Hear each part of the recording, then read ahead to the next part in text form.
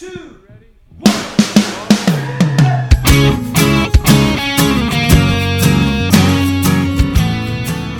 Hello and welcome to Say That, the podcast where your big questions get real answers. My name is Matt King. I'm your host here in the city of Chicago, and joining me here is Glenn Fitzgerald, the founder of Mission USA. Fashion update: fanny packs are coming back. That is a legitimately bold fashion statement. Triumphant return of the fanny pack. Okay. Wow. I won't be participating in that, but they're making a big cut. You're calling it? Yeah. Or as our friends in Britain delightfully call it, I believe it's true, a bum bag. Really? I've heard that. Also, I think there are parts of the world that listen to this podcast and love it that would really not want us to call it a... Yes, our friends in the Commonwealth. Not nuts about it. So, it's... I was trying to gloss right over that. Well, it's a pack, you see. No. And also joining us, Jed Brewer, the director of Mission USA Productions. Greetings. That's about right. We are once again leeless. We're a leeless ship here. Yeah. He is still at Young Life Camp doing the good work with the children. Yeah. And we are very much not. Yeah. But we do have exciting news. Ooh. And by we, I mean Glenn. But I'm taking credit for it because sure, why not? It's the internet. It's how we do things, you know. Yeah. You may have noticed in previous years that the old Uncle Glenn blog had a quote about the story of the prodigal son that got quite a little bit of movement. Mm-hmm. When went around, you probably saw it on Tumblr, went around a lot there. We may have mentioned at the time that it happened a couple of years ago that a Christian radio station kind of put it over a photo and didn't link it to us or give us any credit and didn't put their logo on it. That got shared like 100,000 times on Facebook. And it's made a reappearance. Indeed. In the admittedly not what we would have guessed arena of the Instagram of Ariana Huffington. That's true. HuffPost founder and gadabout. Yes. A quote from old Uncle Glenn. Right. Explicitly about the prodigal son. Right there on the Instagram. And if I remember right from what you were saying, it was a graphic that we had not generated. Yeah, and a different one from the Christian radio one. Right. Yeah, so we presume it's something that somebody else grabbed the quote and put it over, and her people found it, and so wacky stuff. That's pretty cool. You're a pretty big deal, bro. I completely agree with that. Yeah. Yeah, I'm a big deal now.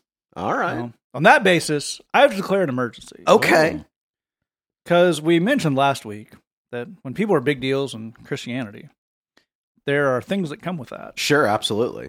Maybe if you're a pastor on the West Coast, that's a sports car that you creepily cannot not mention until the entire backstory of Glenn. Right. And he's in your parking lot. Apparently, if you get to a certain level and your hair becomes so sprayed that it's like a gladiator's helmet, you get a jet. Well, in that guy's case, you get your fifth jet. Right. So here's what I'm wondering is where does viral quote several times over mentioned by the entirely secular founder of HuffPost, what do we get? Well, I'm not sure you guys get anything. Clearly not. That's thing number one. Thing number two is I'm a big deal now. Right. Okay. Yep.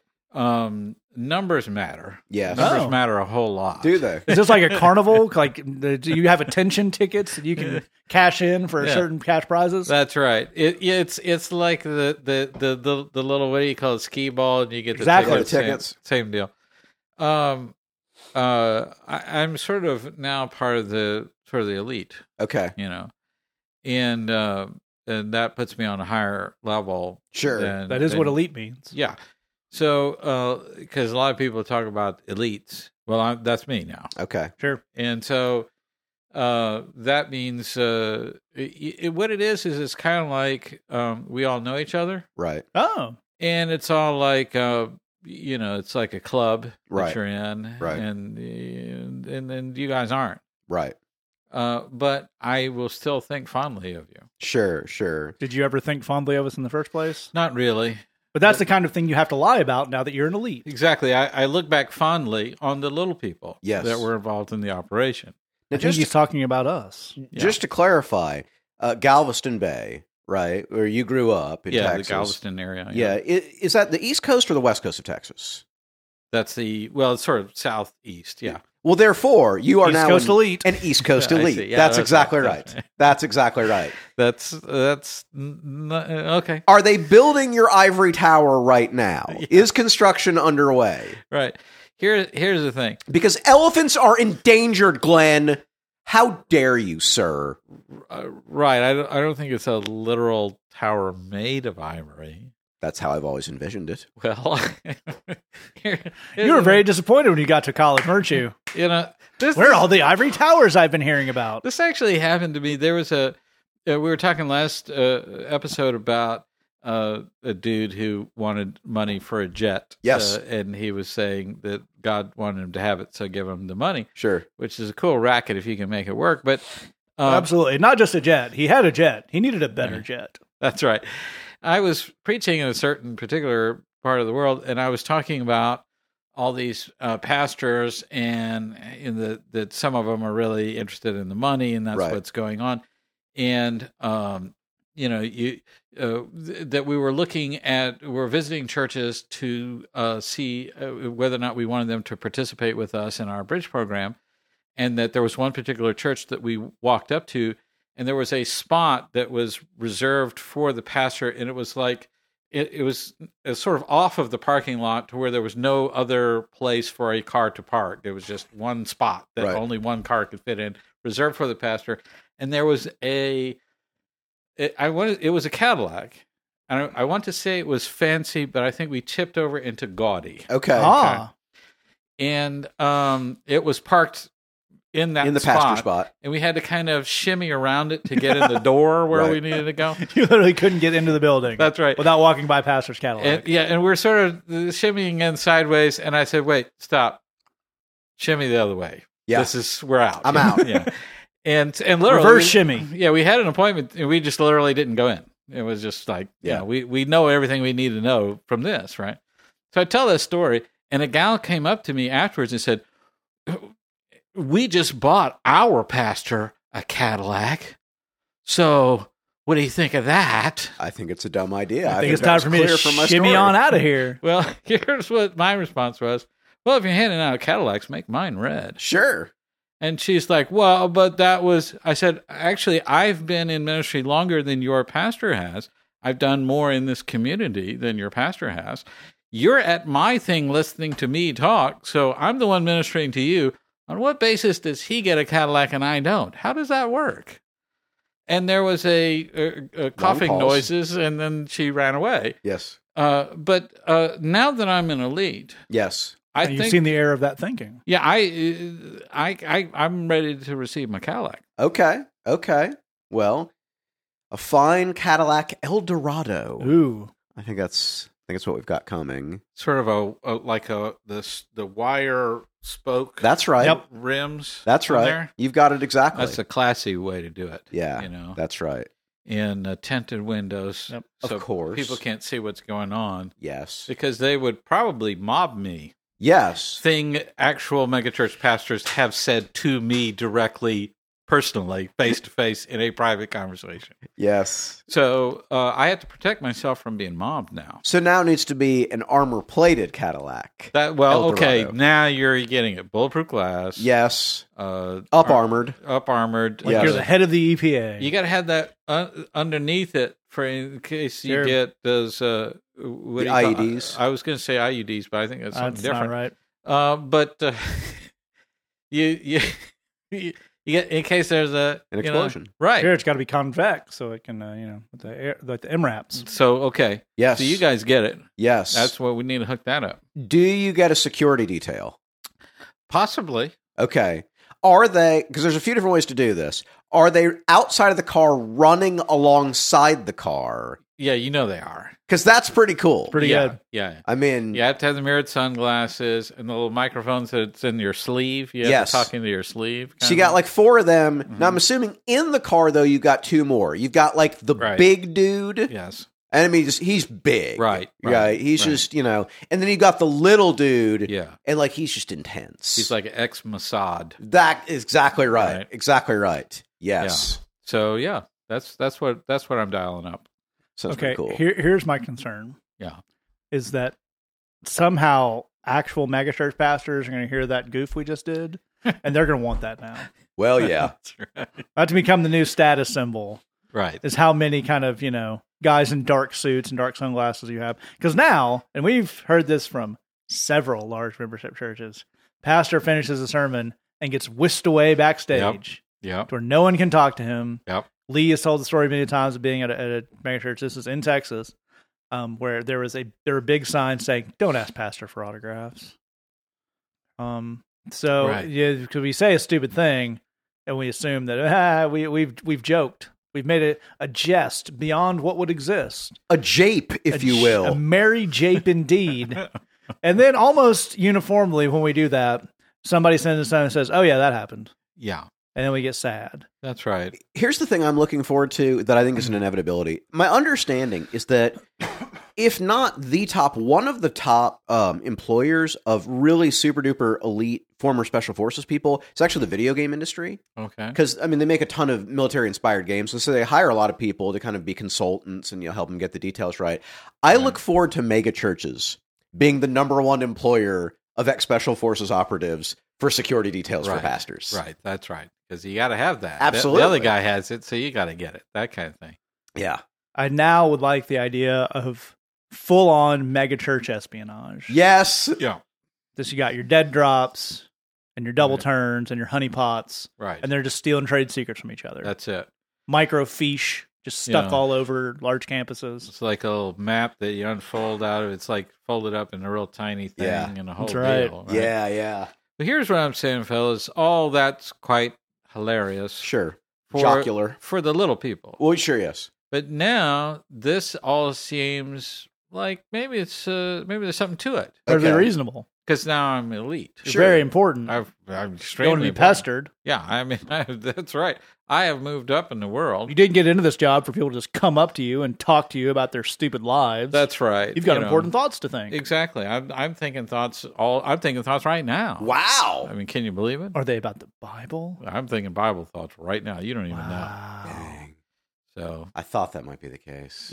I think what you guys are is a little bit jealous. Oh, I'm totally jealous. You wish that you could have a laser beam that you could shoot off wherever you go. Yes. You know what I mean? Yes.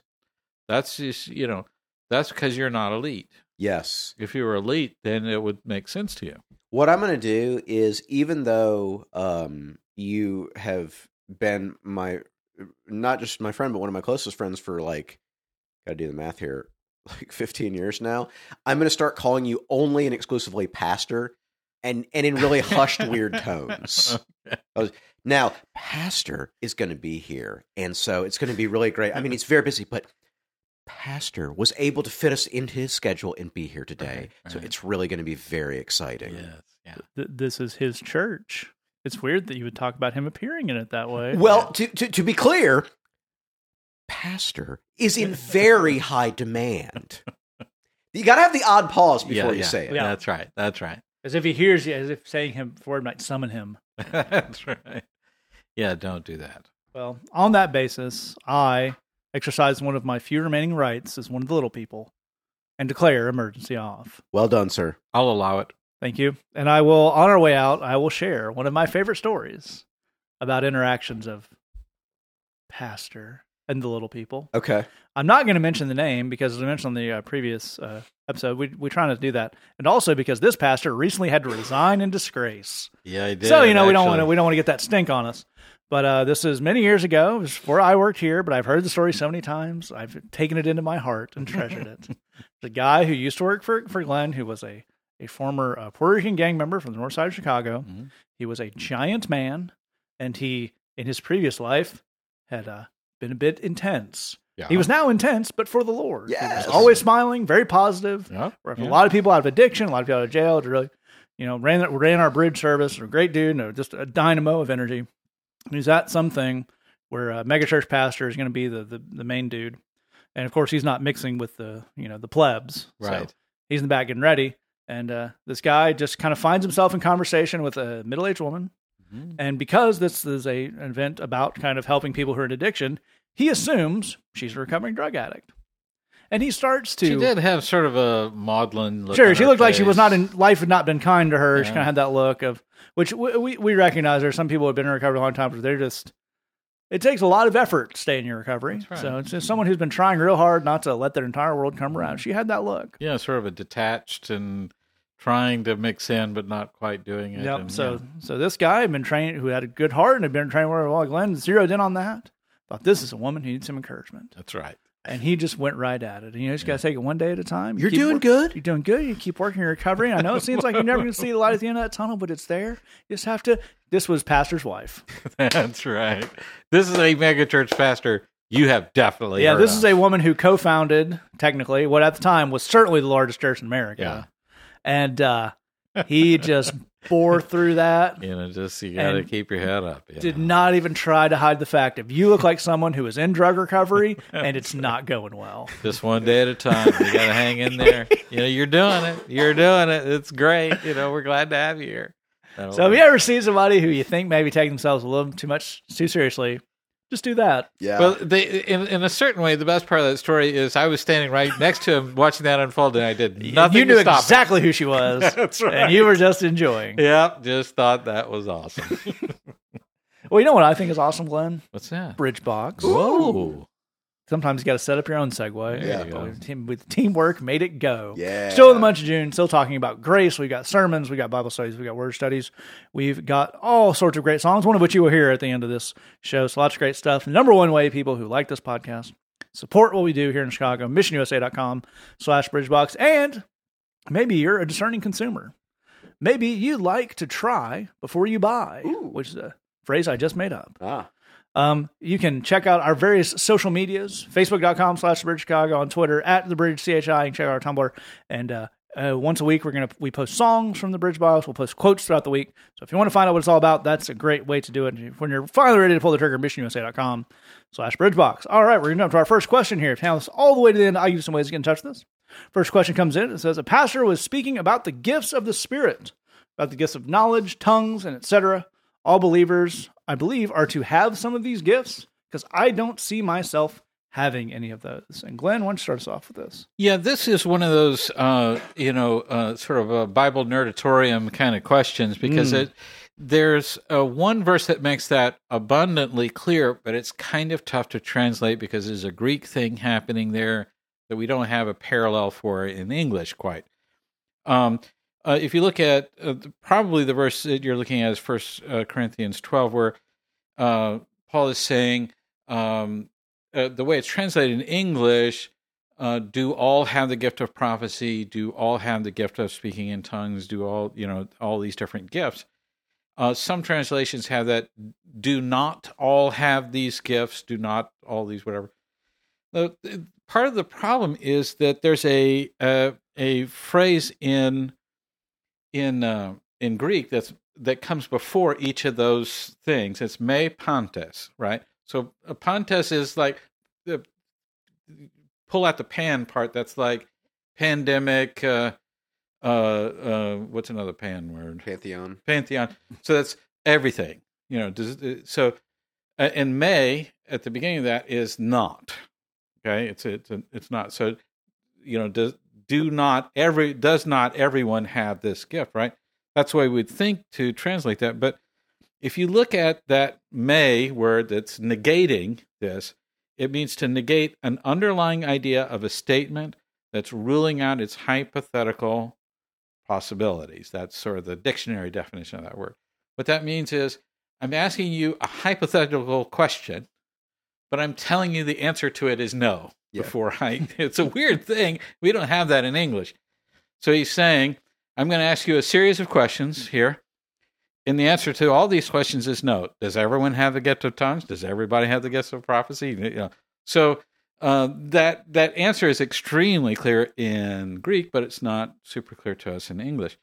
If you look at Romans 12, verse 6, this is specifically what Paul says, and this is clear as the light of day in both English and in Greek. We have different gifts according to the grace given to each of us. Everybody's got different gifts. Here's how I want you to think of this. There's a lot of in the New Testament in particular, there's a lot of lists. Yeah. You know, a lot of things where it's saying, here are the gifts of the Spirit, here are the fruits of the Spirit, here are the fruits of the flesh, here's all these different kinds of lists, and we're listing out different things. When we're talking about gifts, that's actually mentioned in 1 Corinthians 12, which I was just talking about, Romans 12, which I was also just talking about, and Ephesians 4 as well.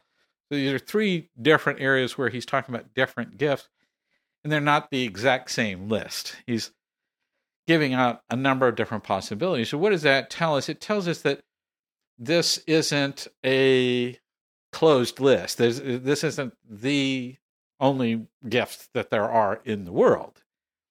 And again, he's saying everyone has different gifts. Excuse me. So part of the way that we want to look at that is recognizing that most of these lists that are being given in Scripture are meant to be a jumping off point. It's meaning to open up our thinking, saying stuff in this category. You know, having a gift is meant to be used in this sort of way.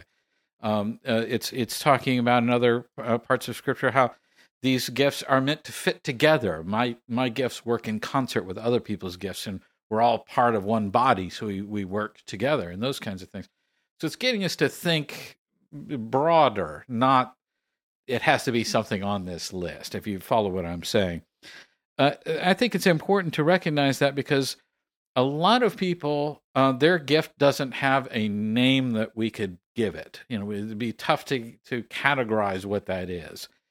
If we were passing around a thing on, I think it was on Facebook, of a pastor who stands on a street corner and just waves to everybody that goes by, and just how people are actually moved by that. It wouldn't occur to me, and I'm not that kind of guy. I believe this is actually a thread somebody found and sent us from Reddit. Yeah. Right. And it was specifically for atheist and agnostic people. Right. And the consensus from angry Reddit atheists was, I hate Christians, I hate church, I hate pastors. This guy seems nice. Yeah. Right. I mean, that's a heck of a thing. I mean, the power of that's overwhelming. What do you call that? I don't have a name for that. You could probably stretch some biblical word or theological welcoming word, or something. You know, who knows? It doesn't need to have a name. He's got a gift that God has given him, and he is doing it, and it is flipping working. So that's the thing. That's what we want for you. Also, just as I'm a parting shot, as I hand this off, more than once on those lists, the gift of charity is mentioned, and that's one you can hook up. Yeah. You may feel like you don't have the gift of that because you're just a greedy little person, but probably you can find a way to be charitable either with your time or with your talents or with your treasure, as the saying goes, you know, with the 3 T's, that you can find a way to be charitable to other people in giving and helping and all that kind of stuff. And that is no lesser of a gift than any of these others. I'm always quick to give away my opinion. Is that charity? No. No, nobody wants that. Well, that's why. Definitely true. And Jed, you know, going took us through a lot of excellent, scholarly, learned Bible facts, and I have a Bible fact. It's that the chapter he quotes, 1 Corinthians 12. The thing that comes after it, 1 Corinthians 13. Ooh, I believe, as much as I'm being a smart aleck about that, that's actually applicable. It really is, because of the final verse that links these two things. Yeah. So, and for people who aren't too familiar with the Bible, it is worth pointing out. It would seem rudimentary to a lot of us. All like the verses and the chapters and the little headings, all that was added like 1,000 years later. Right. So it is, when it was written, it was these little linking bits were just bits to literally meant to link one paragraph to the next. It was meant to be read all the way through. Exactly right. So Paul's saying a lot of stuff about gifts, and he as Glenn is rightly noting, he's kind of in a rhetorical way. He's pointing out everybody doesn't have the same gifts. There's all different kinds of gifts, and you know they all have their place. And he ends with interesting. He says, "But you should probably eagerly desire the greater gifts. That would probably be good." Oh, those are the fancy ones everyone is envious of? Nope. As a hint of what he may have had in mind, he says, "But now I will show you the most excellent way." Oh. Other translations refer to it more in a sense of, I will show you the way that is better than everything else I have just detailed. That's the implication of, well, this was good, what we talked about. Right. Now I will talk about something that is much better than this. PhD. This exactly. It was junior varsity. Right. This is varsity. We're about to kick it up a serious notch. Yeah. I will show you not the slightly excellent way, the most excellent way. This is the big one. This is the big one. Love. Oh. The entire next chapter, 1 Corinthians 13, would be in the running for the most famous chapter in Scripture. Right. You've heard it at every wedding you've ever been to. It's the part that contains love is patient, love is kind, it is not boastful. That's 1 Corinthians 13. What if I don't have love, Jed? Then you are nothing. Oh. Well, I have other really cool things I can do that people are jealous of. Nothing. Can I just double down on those? Nothing. In fact, Paul, we're semi-joking, but Paul literally says, if I possess the gift of prophecy and can fathom all mysteries and all knowledge. And speak with tongues of men and angels. If I can speak with tongues of men and angels, no love, nothing. Yeah. That's what it all lands on. What matters is love. That's the thing Paul's trying to get our attention to. I'm going to tell you a story. This is a long time ago now, but I'm in an insanely bad neighborhood, and it's fairly late at night, and I'm driving a dude I've been doing some work with home. And, of course, my car gets a flat tire. So I pull over to the side of the road, and I can't overemphasize what an awful neighborhood we are in. This is patently dangerous. Right. And I had a weird upbringing. I know the hypothetical of how to change a tire, but I don't really know how to change a tire. You could certainly pass a test on the theory of changing a tire. Exactly right. It's a different matter to do it. The dude I'm with has the spiritual gift of changing a tire. Aha. So rather than waiting for me to fumble through it, he just goes, because he recognizes this is a war zone that we're in. At night, approaching midnight, I'm going to change the tire now. Then he had the spiritual gift of scaring off a weirdo, because we'd been there 5 minutes, he's fooling us, and some dude comes up to, who knows what he wanted, it wasn't good. I may have mentioned incredibly dangerous situation. So there's a dude wondering, hey, what's going on? What's the thing? And my buddy had the spiritual gift of sticking his chest out and saying, it's not like that, push on. Right. Those were the spiritual gifts that we needed in that moment. That's right. Tire changing, scaring off weirdos, getting back in the car. Those, you put those together, you have something approaching love. Yeah. Something that I learned from Glenn that I want to pass on to you is the best thing that a Christian can aspire to is simply being a useful tool in the hands of the Lord. Very few Christians aspire to that. Most Christians want to be impressive. It's a terrible goal. Yeah. It's a terrible goal. Don't try to be impressive. In any field of endeavor, don't try to be impressive. Strive to be a useful tool in the Lord's hands. Sometimes that's going to be changing a tire at night in a bad neighborhood. Sometimes that's going to be moving chairs. Sometimes that's going to be baking brownies for people who lost a loved one. Sometimes that's going to be sitting with someone while they cry. Sometimes that may be preaching a sermon, and that's cool. The goal is be a useful tool in the Lord's hands. If you've got the willingness to go where the Lord wants you and do the things he wants you to do, he'll make sure you've got the gifts you need in order to pull that off. He really will. You'll discover gifts that you never realized that you had, and they'll be the right gifts for that situation. But let love drive you. Not what other Christians think is neato, not a desire to be important. Let love drive you. Love for God and love other people, and let him fill in the details along the way. That's all really, really fantastic stuff.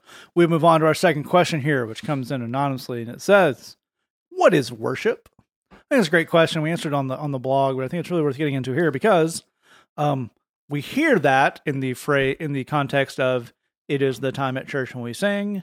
It is the genre of music that is the saddest part of the iTunes store. It is many things, but Jed, if we're looking for a functional, actual definition of what the Bible means when it says worship, what might that be? Well, if you look it up in the dictionary, to worship is to honor something through a religious rite. Not the religious rite, a religious rite. Yes, a religious rite, right spelled R-I-T-E.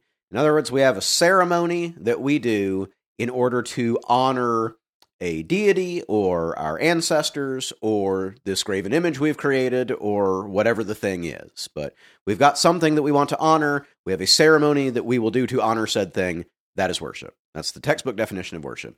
And to be clear, what goes on at every church on a Sunday morning is a religious ceremony. It is a religious rite. We tend not to think about it that way for some good reasons, some bad reasons, but it's a religious rite. There's no different in that sense than any other kind of house of worship.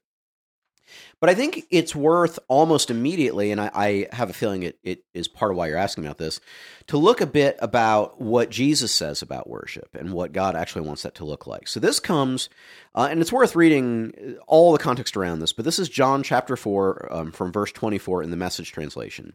And Jesus says, and I've abbreviated this, you should go back and read the whole thing, "The Father is looking for those who are simply and honestly themselves before Him." I want you to think about that for a second. Do you feel, when you're in a worship experience, do you feel like you can truly be yourself? And if not, and again, I'm pretty sure you don't, which is why you're asking this, why not?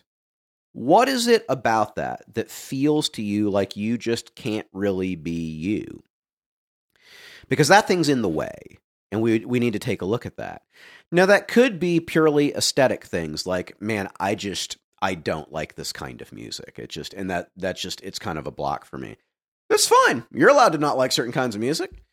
That could be a sense of it's early in the morning and I can't focus and I can barely remember my own name and that makes it really hard to feel engaged. That's allowed. Jed, it feels like you have a lot of details from inside the mind of someone who that is their block. Well, it's who can say? Really getting into the character there. Absolutely right. But I think what it often is, and I think these two things come up a lot.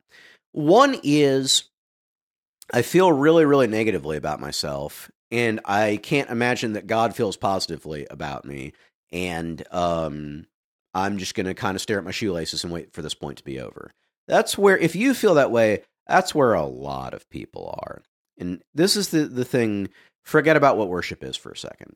God would love to talk to you about that. We would love to talk to you about that.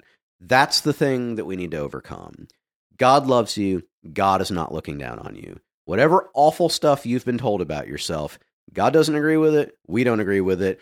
And we need to look at that stuff before we can worry about, are you worshiping in a sufficiently ardent way? We need to get that self-loathing and that self-image stuff out of the way. There's one more possibility. And that is that you're looking at the words on the screen and you're saying, these just do not apply to me. I don't believe the things that these words are saying. I can't tell you the number of people, because I do lead worship and write worship music, the number of people that, without me asking, will tell me their thoughts on worship music generally. Nobody likes worship music. Nobody. What I generally get is, oh, it's all awful. Now, there's this one song, and I kind of like, it's okay. But the rest, it's just awful. It's just terrible. Nobody likes this stuff.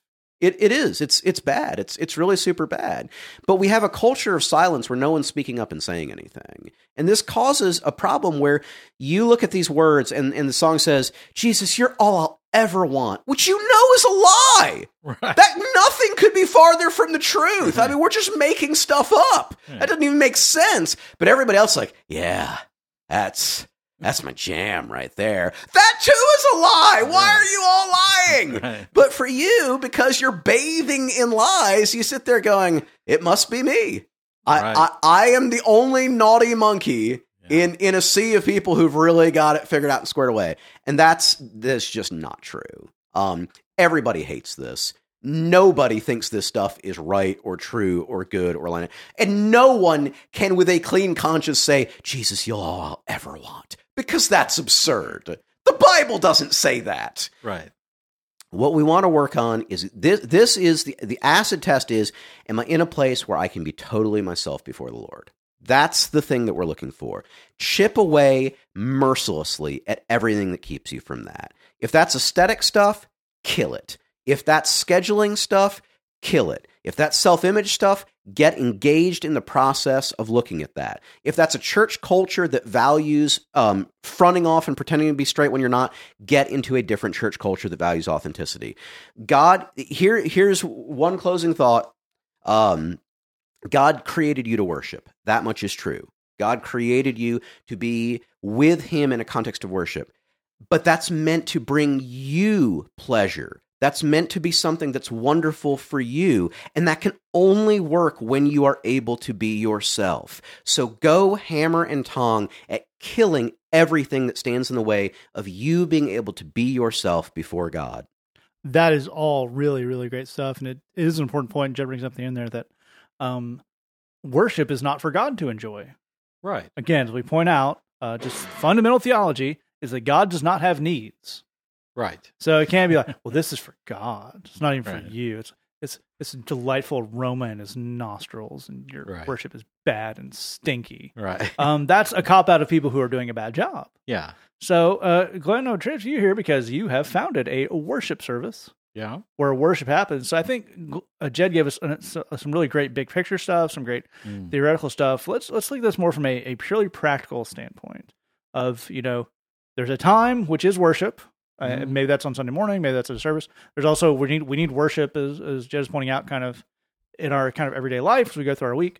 Why? What are we trying to accomplish with that, and how does that help us understand what it is? Well, as we're going into this, and we're talking about sort of pleasure and whether or not we take pleasure in worship, and is it set up right, I will yield a couple of minutes of my time here to get the story of the Swiss guy at the bridge. We've got to have this story. It totally applies to what we're talking about here. So this is fairly recently, particularly in the summer, we'll have, so at the bridge every week we have a host team. Right. So this is a church-ish. It could be a youth group, it could be a college group, but it's some church-like body. Yeah. Exactly, Bible study. And they're going to come, they're going to greet people at the door, and they're going to both provide and serve the meal at the end of the service. And it's a really important job. I mean, it really matters that be done well. And at this point, we've been blessed to have an incredible variety of kinds of host teams, and people from all over the world, in fact. Right. And particularly during the summers, we actually tend to get a fair number of international teams that'll come through and serve at the bridge, which is a really cool thing. So we have a team that is all the way from Switzerland. Yeah. Now, I'm not going to trade in crude stereotypes. Right. Because those are unwelcome. That would be gauche. That would be gauche, like a Cadillac, but that's neither here nor there.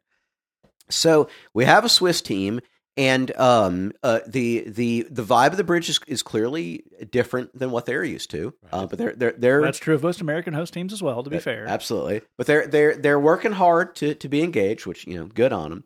So after the service, I'm talking with a fella. And Hallie has explained to me several times how to pronounce his name, which is a German name. I cannot pronounce it, so I'm not going to try to. Right. But I'm talking with my dude, and he asks me. He says that first song that we sang. I said, yeah. He said, did you write that song? And I said, yeah, actually I did. We do a fair amount of original music at the bridge because it's oriented towards the needs of our men and women, and so yeah, I did write that song. There's kind of a pause. And without looking at me and without really any affect of any kind, he says, I think I like it. I love that. Well, and as we postulated afterwards, is there a chance that he really enjoyed it, but that feeling was so unfamiliar, he couldn't identify what it was? This has never happened before. I think this is enjoyment. It's hard to tell. Of worship music. Yes. I mean, so I think along those lines, what we're looking to do, again, we're talking about ideals here, is to realign yourself, reorient yourself. You come in from a week, there's a lot of crazy things going on, lots of ups and downs and ins and outs, and you can get, any of us can get to a place where we're focused on the problems that we have, and our focus gets smaller and smaller and smaller, and we sort of get that obsession going over those little things that are going wrong that we can't seem to fix. And we do have to stop and take a look at the bigger picture. So that's the most important element to get right about worship, is to see that bigger picture. And I think it's, I'm saying realignment, but it's the way I think about it is like an instrument. If you have a guitar and you're playing it and playing it and playing it and playing it, over time, eventually those strings will get out of tune. And you have to stop playing it and get back in tune. Because here's the thing, if you're not in tune, every single thing you play on the guitar will sound terrible. It's not your playing, it's you're out of tune. So it's about stopping and recognizing I can't just keep grinding away at my life. I have to stop and reorient myself and realign myself. That's about recognizing that God is in his heaven and that he loves me, as Jed's pointing out, that he's got all this under control, that he cares about me, that my future is in his hands. I'm not in the hands of the fates of the world and all of that. So I think all of that puts me in a position where I can receive wisdom that will hopefully happen later on in the sermon time. I'm realigning myself. I think part of what we sometimes get wrong with worship is, I think some pastors feel that their congregation isn't showing as much passion and involvement as they would like. I think they see a lot of fakeness, as Jed was pointing out, and that's kind of choking out the life of this. So what I need to do is tell you that you need to get on your knees before God and worship his majesty and his awesomeness. Maybe be a little bit afraid and maybe stop being a jerk. And maybe if a little of that adulation could get thrown pastors' way in the crossfire right. there, yeah, that'd be great. If you realize that you're a jerk, then you worship God. Right. Maybe you'd volunteer to help us with the VBS. Okay, that's great, but that's not what worship is, So we're not realigning ourselves to our sin. And there's some pastors in some churches where that's very clearly being confused. I need to have an awareness of my sin that's built into the ceremony of this worship time so that I, come to recognize I am a sinner. If you think you're not a sinner, you're in the wrong religion. So yes. that's just right out. If your sin is kicking you behind, you know you're a sinner. You're because you're dealing with the consequences. So that much is going on. I don't think we need to realign ourselves to the awareness of that. If I'm denying something about the sin in my life, that's because it's overwhelming me. You rubbing my nose in that is going to cause me to be more fake and pretend more and be in more denial. None of that helps. What helps is saying, whatever you've done this week, God welcomes you.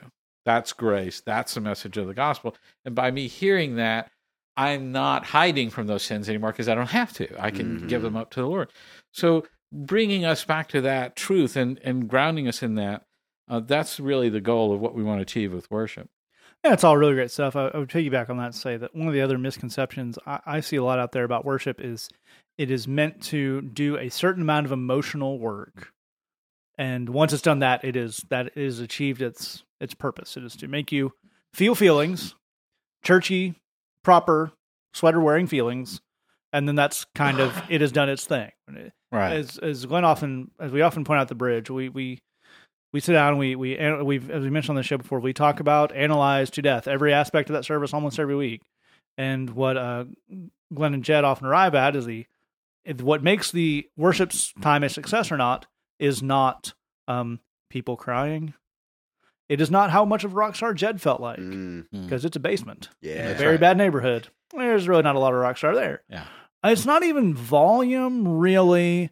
It's, did this do what it needed to do to engage the crowd, to get them in the right headspace, to receive the word? Mm-hmm. This has a functional goal. Yeah. When, like so many things, when something can only be judged on, well, does it just create this very specific kind of brand of feels, that can just kind of snowball forever and ever. And as both Glenn and Jed pointed out, it has a way of making people who aren't particularly prone to getting feels from churchy nonsense feel bad, and have people who, as we pointed out, the cleaned up version of one of our favorite sayings around here, church people love church stuff. Right. Yeah. Most church services fairly are run by church people. Right.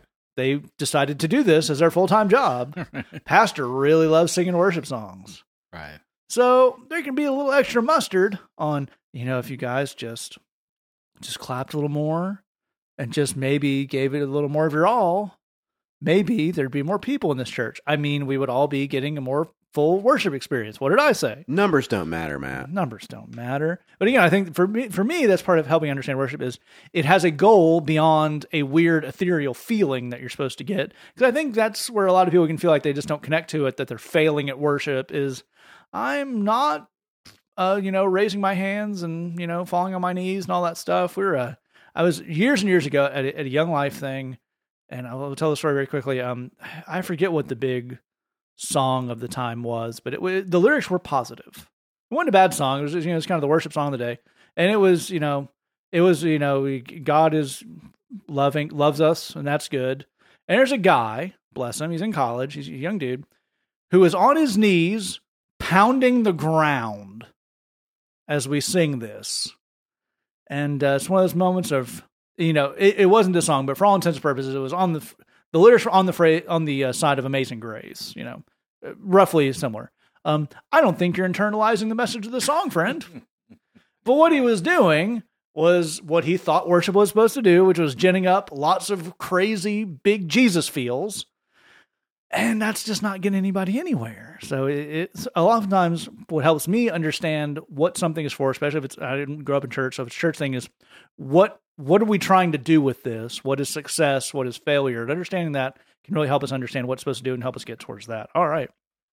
And jump to our final question here. This one came into our email inbox, and it says, recently, some of my writing has made it quote unquote big online. Nothing huge, but I am attracting some attention. Suddenly, everything I write, say, or do feels like it's under scrutiny. For example, I reviewed a piece and I had lots of positive things to say about it. 2 days ago, a group of people approached me and informed me that the designer of the thing I had reviewed is a known abuser and anti-feminist. They requested that I take the review down. So I did. Doesn't matter much to me, and I don't want to offend anyone.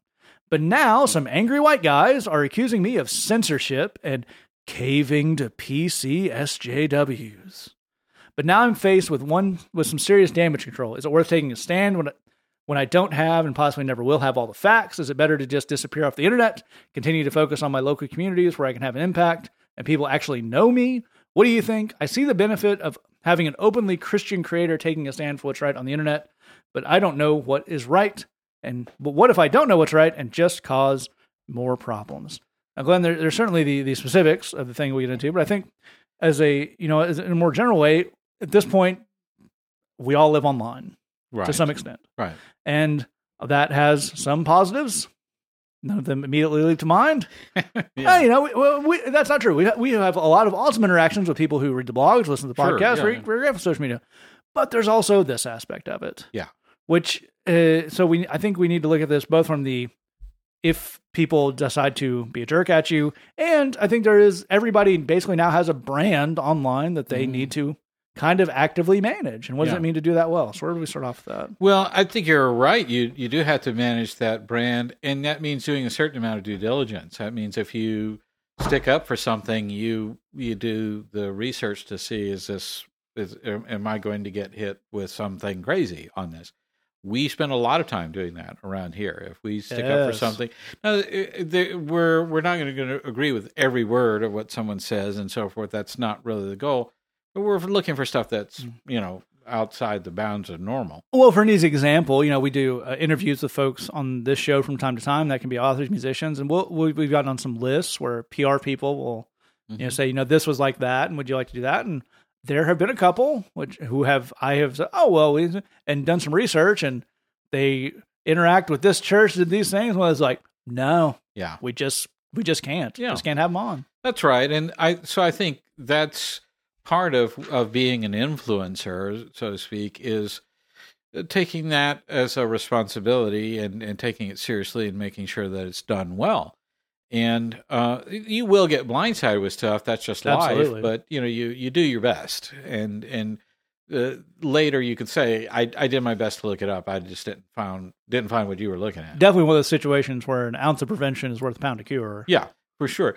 So that's that's speaking to the what do I do in terms of moving forward. But here's what I want to go back to is why you took this review down. Because there's sort of two different possibilities here. You mentioned I took it down because I didn't want to offend anyone. And that's a fine reason to take it down, obviously. But I think the question is, did you decide within yourself, I don't want to support this. I don't agree with this. I don't want to be seen to be agreeing with this. This is a line that I don't want to cross. And had I known this, I wouldn't have written this review. If that's the case, that's one thing. If you wrote a review and someone was complaining about that, and you wanted to stop the complaining, and you took it down, and then somebody else complained, and now you're figuring out, well, I was just trying to eliminate complaints here, and I'm looking for the thing that keeps anyone from complaining, then we have an entirely different problem. So let's address those separately. If you're trying to get away from complaints, here's the thing I need to get you to focus on. It's going to be really bad for you. Yeah. There's nothing worse than the dude who's sitting on the fence and is trying to placate to all sides and, is just trying to make himself be popular in that sense and is just sort of a mamby-pamby, I'm not really, hey, man, let's all get along kind of thing. A lot of the pastors that we work with have that as a goal. And it comes from a good place. I want to try and herd as many people into the church as possible. I don't want to take any kind of weird stand that offends anybody. So I'm just going to play it up the middle and get as many people, to get along as I possibly can. I have two masters. I will please them both. That's right. And it never goes well. It just always ends up terribly because you when you're in the middle, both sides are displeased with you. So that's not a way to go.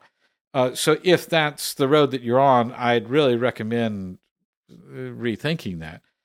But I think it's probably a little more likely that you read that this guy was not a good guy that you put the review up on, and you said, oh, no, if I had known that, I wouldn't put that up there.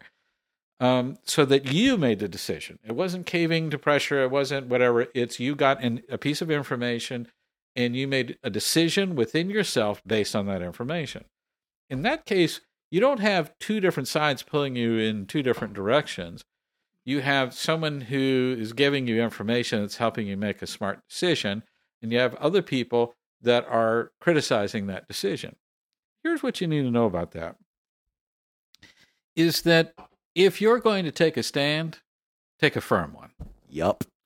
Does not pay to be casual about that. It does not pay to say, I'm taking the stand, but, I want it all to be mamby-pamby. And that goes hand in hand with the due diligence part. We're not saying if just decide on whatever random take you're going to take and then put your foot down and don't budge. Right. Do the due diligence, right. Then take a stand. That's right. Or don't take a stand, which is a viable option. Absolutely right. I think, so part of this is trying to send a message to everybody. I'm not to be pushed around. That's an important message to put out into the world. It really is. In other words, I might say to someone who says, that guy's an abuser. You shouldn't be doing that.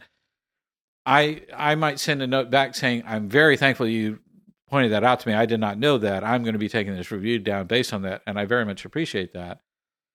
Also, I want you to be aware I was not reviewing his personal life. I was reviewing a piece of media here. So let's make sure we understand where those lines go. That I want you to understand that I don't have omniscience on everything that everybody is up to in the world. And I was not commenting on that. I was not giving my approval to this dude's lifestyle. That's not much of a pushback, but it is letting people know I'm taking this down because I wouldn't have put it up had I known this piece of information. But I think you do the same thing to these guys who are calling you PC or whatever else, where you push back and say, I need you to understand, this is what I believe in, and you are not going to shame me for that. You are not going to get me to budge. And if anything, you've convinced me of the veracity of my position here. and the need for me to take a firm stand on said Absolutely position. right. Please flee to your forums and talk about how much I don't like domestic abusers. That's right. Now, see, Matt's leading us to the important point. If people are going to say something bad about you, if that's an inevitable fact of life, if that's part of online interactions, which we know it is, then it's up to you to pick what is the thing that you want people to deeply criticize about you. Yep. Here's what I want people to criticize about me. He really, really cares about poor people. He really cares about redemption, and he preaches grace everywhere he goes. And that's just what he cares about. And Hardly ever hear him mention judgment. he doesn't judge anybody. He doesn't talk bad about anybody. He refuses to condemn these people. He refuses to talk hate towards these people. You know what he is? He's a friend of sinners. That's right. That's Bad thing to be. Sinners are naughty. that you it's weird, and I know it sounds crazy, and I know, when you're in the conflict, it just feels icky, and you just don't want any part of it. I get all that. Believe me, I've been there. But it's about picking what is the criticism I want people to have, and getting yourself in a position where they say that, and they say it a lot because you want that to be said about you. You want people to go out there and say that. The thing that goes with that is that the more you take on that that sort of oomph and emphasis behind what you're saying, the less people will try this kind of stuff. Yep. That's the thing that's for the difference between the way people interact with you online and the way they interact with us online is they wouldn't try that with us because they don't think they could sway us by saying something schmucky online. I mean, we have a microscopic amount of that, but it's way less than everybody else. We're this upcoming bridge service, we're going to have the question. We always have a topic every week that's submitted by the people that attend the service. The question is about being bisexual. That's going to be what we're going to talk about. I'm going to give you a spoiler alert. The first line of that sermon, and it's the same line I give every single time, online, in public, everywhere in between. First line is always, Jesus loves gay people. I love gay people. And if you don't like it, you can meet me and Jesus in the parking lot. Every time. Here's why. Because I'm making it clear, don't bother. There's no possible way with your weird whatever. You're not going to hypnotize me into thinking whether you have a point, because, man, do you not have a point. But I am firm and I am set in this thing. And as a Christian, I think that's a good thing to have that sense of I have prayed about this. I've thought about it. I've got my ducks in a row on it. I've read my Bible on it. Here's the stand I want to take. It's an excellent point. Another parallel to the bridge service that goes kind of what Glenn is saying there. We occasionally, far less so recently, thankfully, but there have been times at the bridge where we have had to ask people to leave. Yeah. Or they could not behave. Maybe that's because they were off their meds. Maybe that's because they weren't sober. Maybe because they were just jerk face people. We've had all of those. And most people take that surprisingly well. Yeah. There are some people, normally the jerk face variety, say, well, you're just going to kick me out of church. I'm going to tell. And Glenn's response to that, which is filtered out of the staff, is always, please go into this neighborhood. Tell everybody. And tell everyone you come across Yep. that you came in here and tried to act a fool. Right. And we booted you out. He will not put up with nonsense in that building. Don't even try it.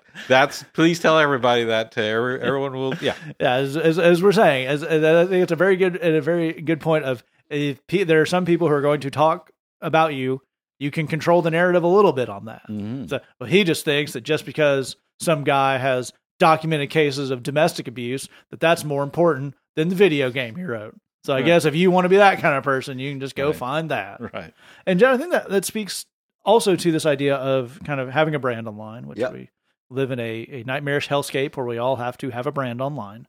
But that does need to be informed, as Glenn's saying there, by kind of what we're doing online. Yep.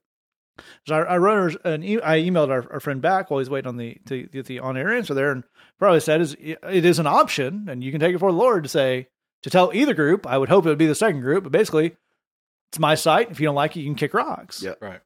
And that's a perfectly reasonable thing. If it's your job, that's probably not a great customer service answer. Yep. But if this is just your Twitter feed and you put out your thoughts of it, you can mute, block, tell people to stick it all you want. But some of this is informed by, what are we doing here? Are we trying to be professional? Are we trying to be ourselves? And if we're doing the Christian thing, are we trying to do any kind of ministerial stuff out of this, right? Absolutely right. I think, in a way, you are coming up against something that almost anybody in a creative endeavor comes up against, which is, I think most people get into creative endeavors because they want to have fun. And then at a certain point, they also want it to maybe generate some revenue or some attention. And then there's a sense of, maybe this could do something cool that's kind of spiritual at the same time. Cyndi Lauper's follow-up single, Girls Just Want to Generate Revenue, was not successful. No. So what we've wound up with is something where it's kind of a combo hobby and job and calling all in one go. And it's impossible to know how to manage that because those all point in different directions. We need to decide what this thing is. If it's a hobby, then a hobby is about having fun. And your decision should be made based on what is fun for you to do.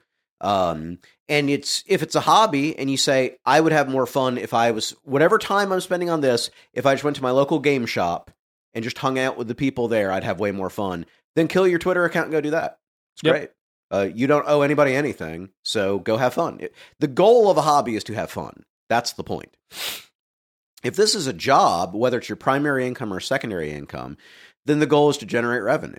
It's, my family and I need a bit more money, and this is a way to help with expenses and make ends meet.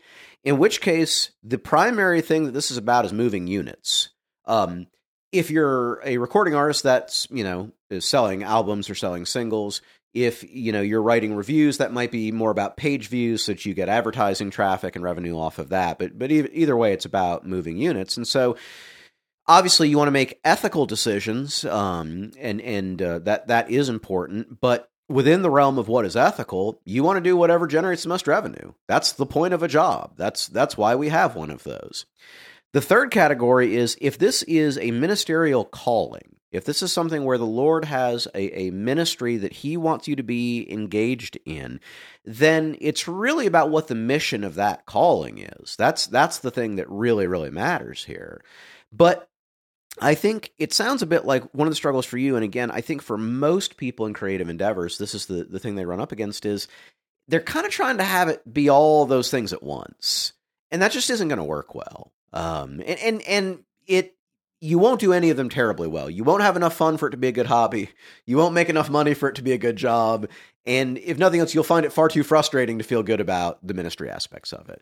I think you're going to do a lot better if you give yourself permission to pull up for a second and think through and pray through, what is this? If it's a hobby, let it be a hobby. If it's a job, let it be a job. If it's a ministerial thing, let it be a ministerial thing. Any one of those three could make sense, and it is possible for it to have elements of certainly of two, but one of those things has to be primary. I mean, it can be a job that you also enjoy. That's cool, but the job would even be good. Exactly right. The job part has to be primary for that to work. It can be a hobby that also has a ministerial quality to it. That's cool, but again, one of those things has to win out. But in order to answer the kind of questions that you're describing in your question to us, and the kind of questions that are going to inevitably come up in the future, you have to know what it is you're trying to do here, and therefore what comes first when you have to make those decisions. I think it's a great point. One thing I'll throw on the end here, which this is kind of tangentially related, but it ties into a lot of the big picture stuff we're talking about. This is something we talk about a lot with pastors we deal with. And I'm going to quote Glenn here, and it's a tricky phrase, so I'm going to do it carefully. Nitpickers will always find a nit to pick. That's right. We're real late in the day here, folks. Kind of proud of myself to pull that one off. But what that means in the context we use pastors is you cannot judge how legitimate a complaint is by how often someone is in your office. Right. If anything, that kind of goes the other way. Yeah. If Sister Ethel's in your office complaining about the music every week, the music may not be the problem. Right. Sister Ethel might be the problem. Yeah, she loves griping, and if you keep fixing things, you're only going to frustrate her. Yeah, and if you change it, she's just going to complain about that. That's right. So when we deal with, be this online, be this in real life, when you're dealing with complaints, as Glenn pointed out, a bad goal is just get to 0 complaints as quickly as possible. People are always going to be dissatisfied with things you do. One of the things about online is you're opening yourself up to just a larger number of people. As we've learned, as we've had, even if that's post blog, we've had more people come on our Facebook, whatever it is. If thing online hits a certain number of people, and it's a static number, it happens every time, that's when the jerks start coming in. As Glenn's pointed out, we have a lot of amazing people. We are lucky to have the number of jerks be way lower than those other stuff. But no matter what it is, we at one point posted just a picture with a Bible verse on it. And it did a lot of numbers on Facebook. And there was some white dude in the comments questioning our expository use of nothing but this Bible verse over a picture.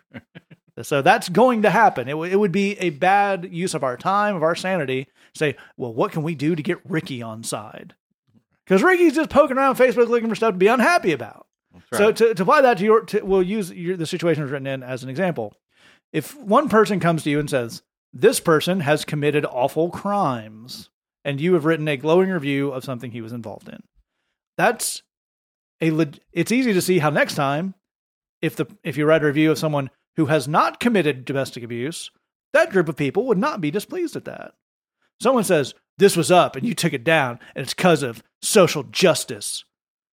Anything you do, they are going to find a way to gripe about. That's right. There's no making them not gripe. So if there are people in your life, in your professional life, in your ministerial life, and just online, your personal life, who cannot be pleased, it is not a good use of your time to try to please them. That's right. That's not the road to happiness, as we would say. So again, that some applies online, but it applies in real life too. And it's some of us took the long, hard road to learning that message. So we would hope to give that to you and help you out a little bit on it. All right. If you have a question for us, say at podcast@gmail.com, thebridgechicago.tumblr.com. You can also check out facebook.com/thebridgechicago. You can write some messages there. You can check out some blog posts, some Bridge Box posts throughout the month. We're going to take out the song that is up at all those places right now.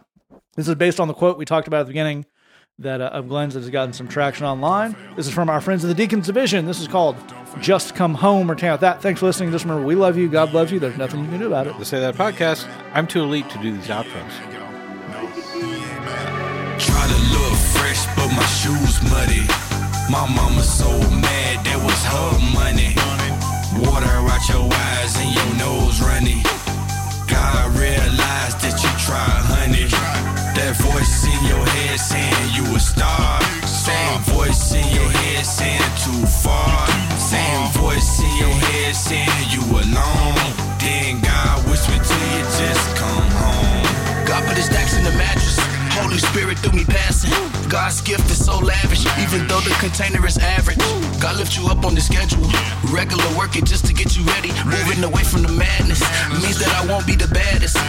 My life like a jar of clay. Got treasure like 20 racks in the safe. On the outside I'm at work today. Inside now and forever got it made. My future like foreign and empty lots. So I sell everything I got. Make a down payment in heaven, no rocks. Knees to the ground that Jesus walks. Try to look fresh, but my shoes muddy. My mama so mad, that was her money. Water out your eyes and your nose runny. God realized that you tried, honey. That voice in your head saying you a star. Same voice in your head saying too far. Same voice in your head saying you alone. Then God whispered to you, just come home. Listen to God, my loyalty iron, put me in the oven. I might get burned, but I'll never bow down till the God you serve. The universe doesn't move by his word. Money don't let a child know they love. Stronger don't help me rise above. And for no reaching up, but life tough. Only then find out God's enough. See myself, I look average, covered up with lavish. Underneath is a real message, no message. I try and feel less with no blessings. Anger burn me, so I doubt it. God turned on me, I doubt it. Whole world getting loud, he allowed it. And having the glory, he shot it. Try to look fresh, but my shoes muddy. My mama